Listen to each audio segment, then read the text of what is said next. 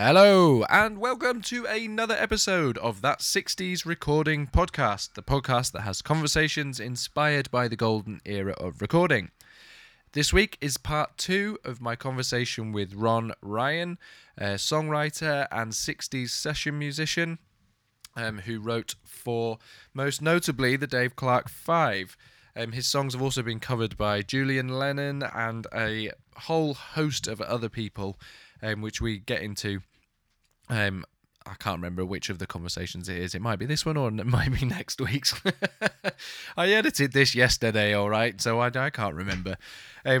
Okay, so we're just going to dive into it, straight into part 2 of my conversation with Ron Ryan.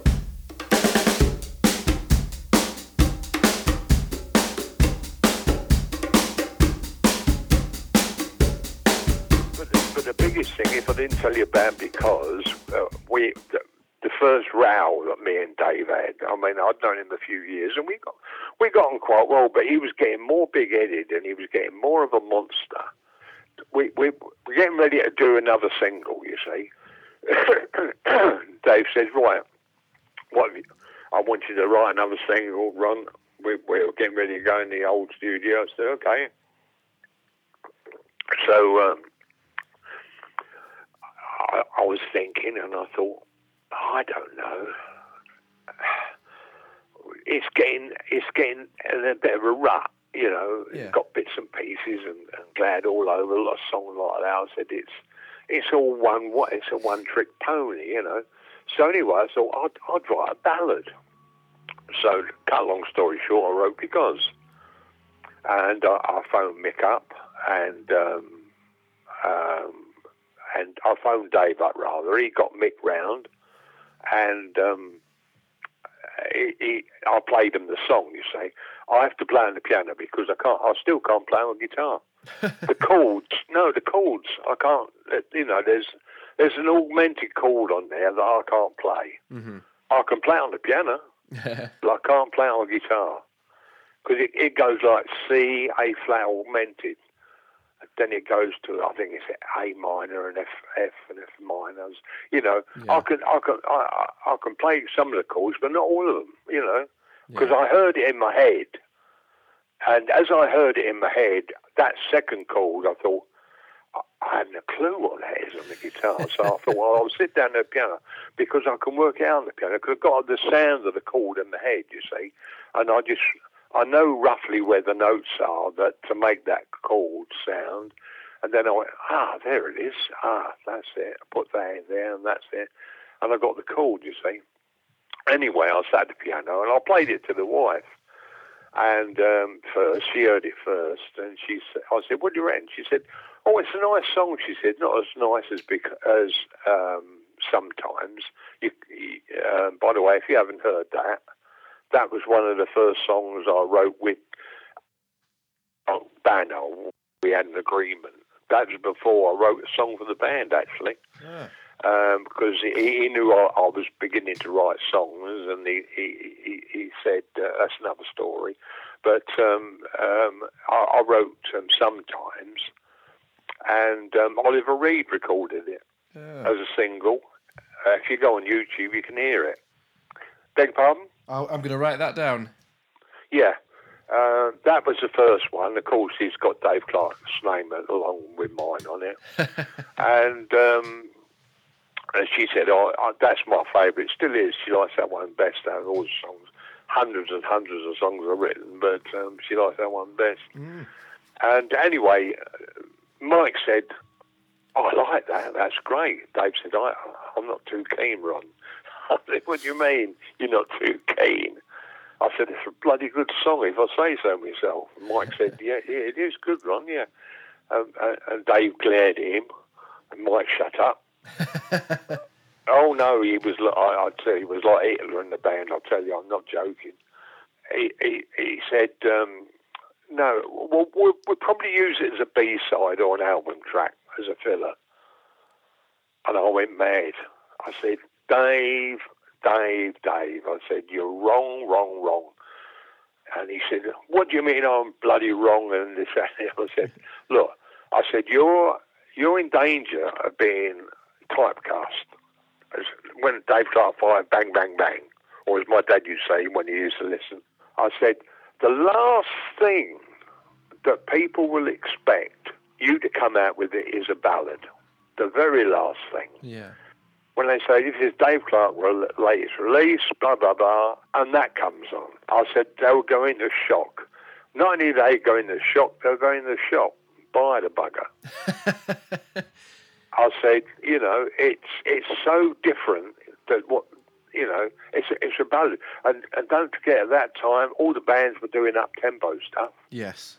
You know, out of the blue comes a ballad. Last thing, I said, not only that, Dave, because I always wrote for the American market.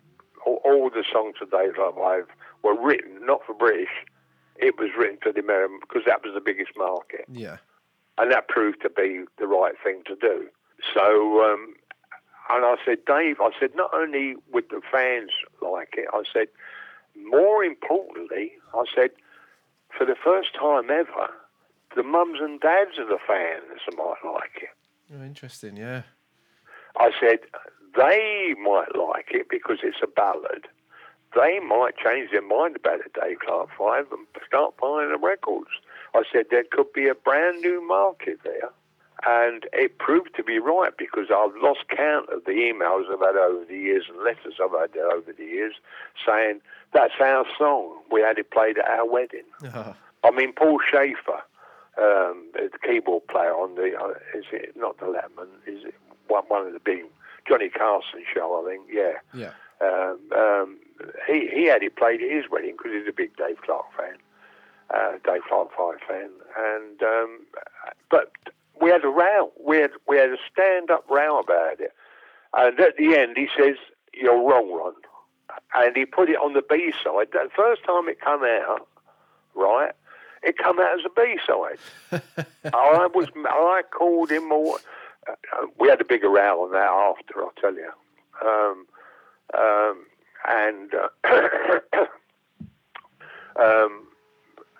Afterwards, of course, when we started, people started turning the record over and playing the B-side more than the A-side. In a recent poll, the most played song, and sold on iTunes and downloads and everything else, of the Dave Clark 5 is Because. Wow. Well, it's outsold bits and pieces, glad all over. Why do you think that is? It's just got a bit, because it's got a more meaning to it. It's not just it's not just a sort of throwaway song, is it? It's got a bit more of a... There's something magical. I mean, to be honest with you, it's been an albatross on my shoulders ever since. Because every time I write a song, people will say, "Oh, it's great, but it's not as good as Because." You know, and the saddest thing is my name's not on it. Yeah. Because at that time, boy, there's a long story behind there, but it's got Dave Clark as right. I didn't even put, I don't think he put Mick Smith on it, just put Dave Clark. Wow. You know, and and then another sad bit, I mean, it's been recorded by over 30 artists, including the Supremes done a version. Oh, I've not heard that one. Supreme, not very good. Bloody album they done. It was called The Best of Liverpool or something. Oh, goodness. And it's got Because in it. I thought, what's that got to do with Liverpool? Yeah. But anyway, Mantovani done it. It's one of, I email him now and again, but he's got such an ego. Mm. What's his face? Peter Noon. He done a very good version of it with the band, Herman's Hermits. Yes. But over 30 artists have done it. Why is it so popular? I think it's, I don't know. It's simple. Yes. And simple is the hardest thing to do, you know, to get a thing off. And I borrowed something from Max Miller. Do you know Max Miller? I've heard of Max Miller. I haven't, no. Max Miller, if you want a little note of this on the side, because he's on YouTube, yeah, was Britain's highest paid comedian in the 30s. Oh, okay. And I used a little thing that he used when telling jokes. He would emphasise, he would underscore key words in the joke. He would go along and say, I was walking down the street and I saw this blonde and she had long blonde hair. Long blonde hair. He would repeat it. So he's drawing a picture in people's minds. Yeah. So I said, it's right that I should care about it. It's right. It's right. I said it twice. because I love you. I underscored the key words. Interesting. Okay? Yeah. Listen to the song, you'll hear what I mean. They're underscored. So as you go along, it's empty. And when I wrote it and I looked at it on paper, I thought, there's nothing there. You know, I should write another middle eight. I should write another verse. And I thought, no, why? It tells a story. That is it. And not only that is the chord structure. Mm-hmm. That chord structure is brilliant. If I say so, you'll never hear me brag, but I'll brag about that. No, that chord structure is just right. That is wonderful. That helps because when you're doing orchestrations behind it, you know, you can bring out all the way it flows between, you know, majors and minors and augments. It's good, and not only that, you play it today. It's still, without bragging again, it still sounds good. Well, yeah, absolutely does, yeah. And it's the same with the last song I wrote. As I said, Any Way You Want It. I generally write, you know, it's all in my head, and then I'll get it all down on paper, and I just put the first lyrics that come to my mind as a rule, and then I do what I call polishing. I go around there and say, no, that don't scan right. Yeah. No, I'll change it to this, and I'll change it to that. Then I'll go back to it, and but when I've done Any Way You Want It, I just scribbled down on a bit of cardboard, actually, that was on the table. I think it was an old Weetabix box or something. I just ripped it up and just wrote down the first thing to come in my head. And when I looked down at what I wrote, it was like fonts. Do you remember Happy Days? Yeah, I do, yeah. You know, when he used to go to comb his hair and he used to say, no, it's perfect, I don't bother, you know. Yeah. And it was like that. I looked at the words and thought, that's not Shakespeare, but it works. You know, and that's word for word as I wrote it. But that Any Way You Want It, getting back to that, nobody asked what it was about. Dave didn't ask. Mick didn't ask. Nobody queried what the song was all about. Any Way You Want It, you can come. And do you know what it was about? Go on. It was about a Kama Sutra. That was a book that was banned. Yes. Okay? You couldn't buy it. It was banned. You couldn't get it in the library. It was banned. The ban was lifted. I bought it. Very interesting book. Any Way You Want It is based on the Kama Sutra. It's about sex. Yeah, and I guess it's about sexual positions. If nobody That's asked, what I wrote it about. It never got played if anybody knew that. No, as I say with little help from my friends with the Beatles. If they knew what it meant, but no, I got it through, and I got that through. You know, I said to Ray Davis of the Kinks, I said, I've written a song for Dave Clark. I said, I'll tell you what, it's never going to get through. Never going to get through to the listeners. He says, what's it called? I said, Any Way You Want It. He said, you're joking. I said, no. He said, no, they'll jump on that. I said, oh, no. But nobody did. Went right through. Wow. Nobody's ever said anything about it. Fantastic. They just took it as face value. Yeah. Do you have a particular style that you prefer writing in? No. It's whatever. Because when I think of going through the research for our conversations and listening through everything you've written, it tends to, a lot of it's got a real rhythmic sort of feel to it. But obviously there's a few. What I'll do is later on today I'll send you some more of my songs, and then if you can pigeonhole me, I'll be very, very happy to hear about it. Because I've written blues, I've written country, I've written love songs, religious. I'll send you religious songs. Wow. I've written religious songs. Okay. Yeah. I've written songs. There's a song I'll send you. Stand by for a bombardment. But I'll send you. It's called The Light. Okay. I don't know what it's about. I do not know what the bloody thing's about. Everybody I play it to likes it. I say, what's it about? They said, oh, it's religious. No, interesting. Or it's this, or it's that. And I say, well, they say, well, what's it about? I said, it's modern art in music form. I said, it's abstract. It's what you want it to be. I said, I don't know. I don't know what the hell. It come into my head and demanded to be written because no, it sounds weird.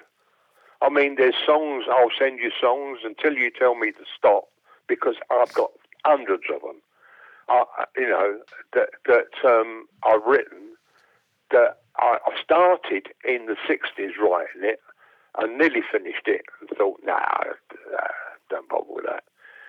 And in recent years, they've come back to haunt me. They say, I know I'm saying like a nutcase, but they're saying, why have you forsaken me? I'm here. Yeah, they're still in there.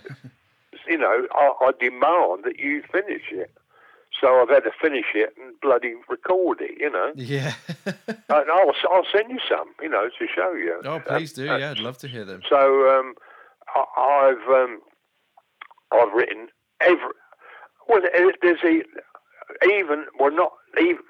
light opera, I suppose. All my love.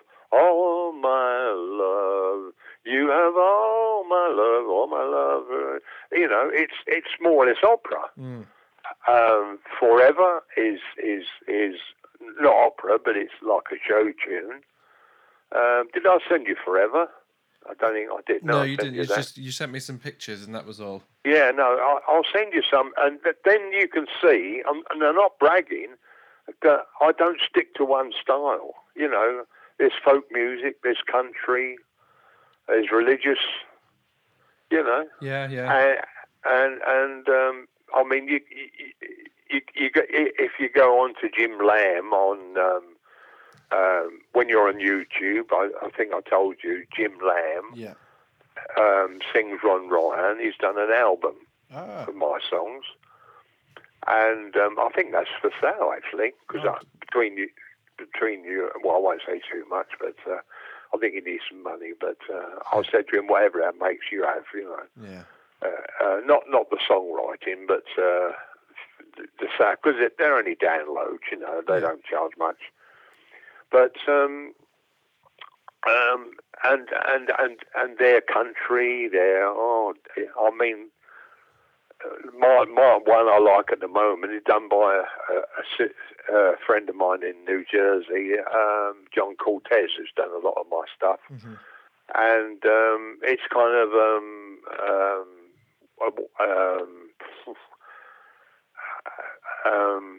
how do you explain it? Las Vegas lounge kind of thing. Oh, okay. That kind of thing.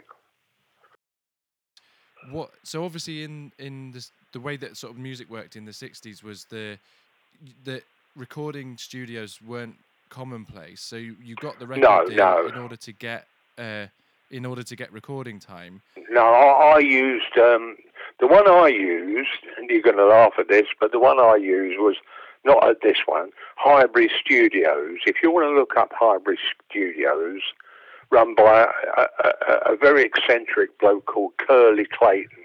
Okay, I've heard that name. Yeah, if you want to look that up online, I used to use that for my demos. Okay. But he was very. But also, I think it was the first place the Stones recorded at. Ah, interesting. But you look up on the net because you'll find that interesting. But the other one I used, probably most of all, was Regent Sounds in Denmark Street. Yes, yeah. Everybody used that. So was that quite a small place? Oh yeah, it was small. I mean, there wasn't many recording studios. But the biggest laugh is that there was a studio within a mile or so from where I lived.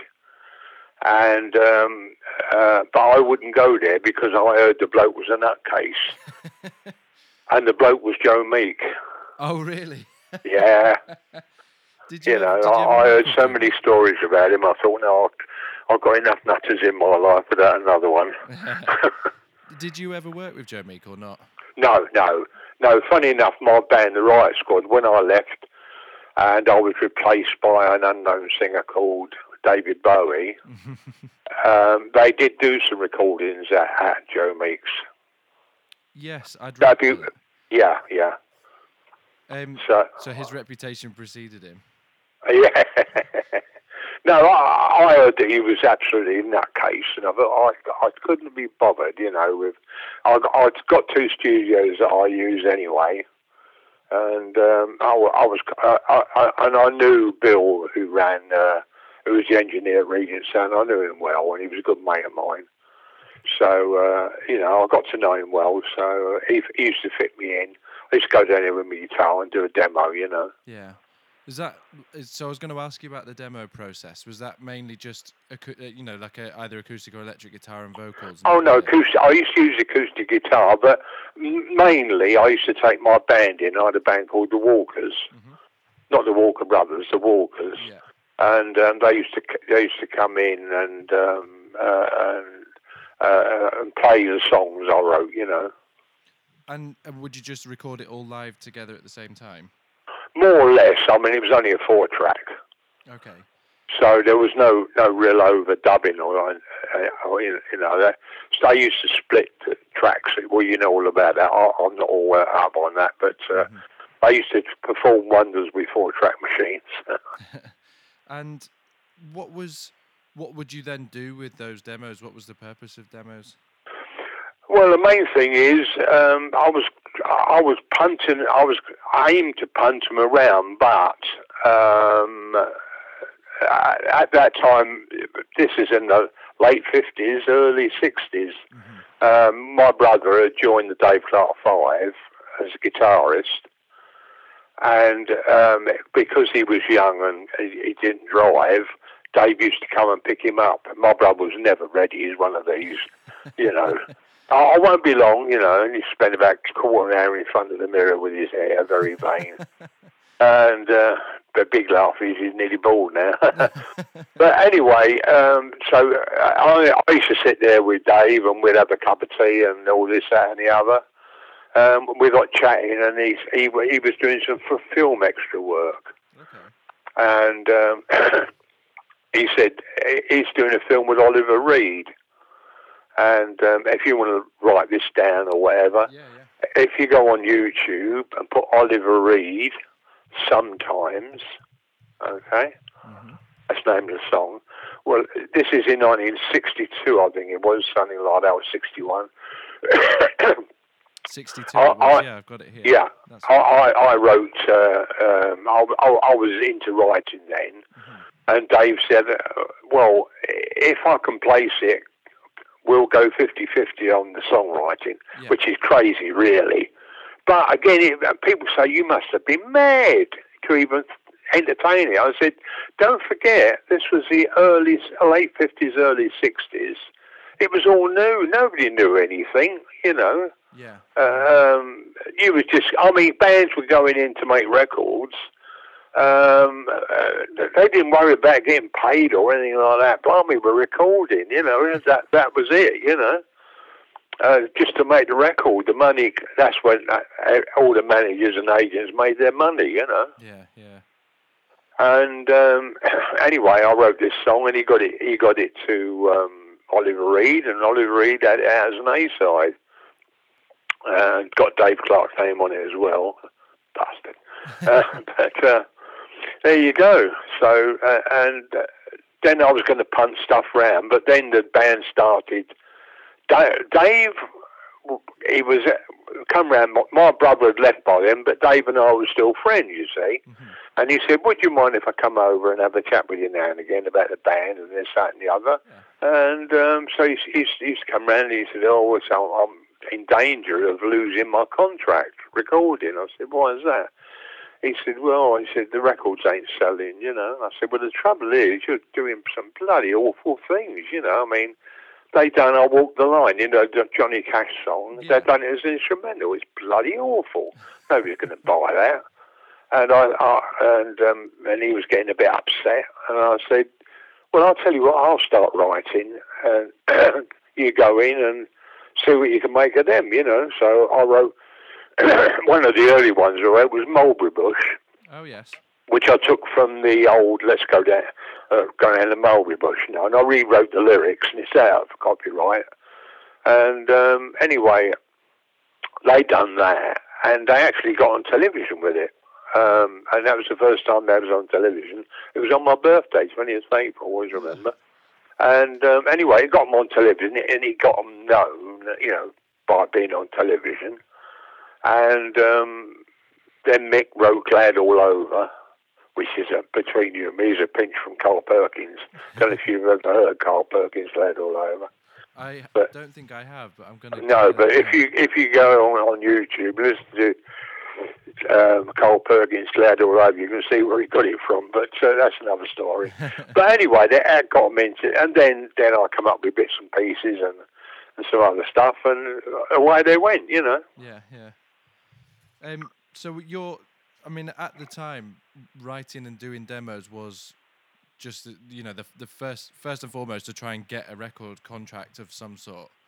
Yes, I was trying, but in the end, I turned into the Dave Clark ghostwriter. That's what I turned into. Yeah. So I didn't get a chance really to write for anybody else. As all my time really was, I was concentrating on Dave Clark 5 because I had a vested interest. I mean, I was down for 50% of my own songs, all right, and 50% of the record mechanicals, you know, where they pay. And I was down for 50% of that, and it was on a handshake and all that. And but some friends you trust, and they bite you in the arse, you know.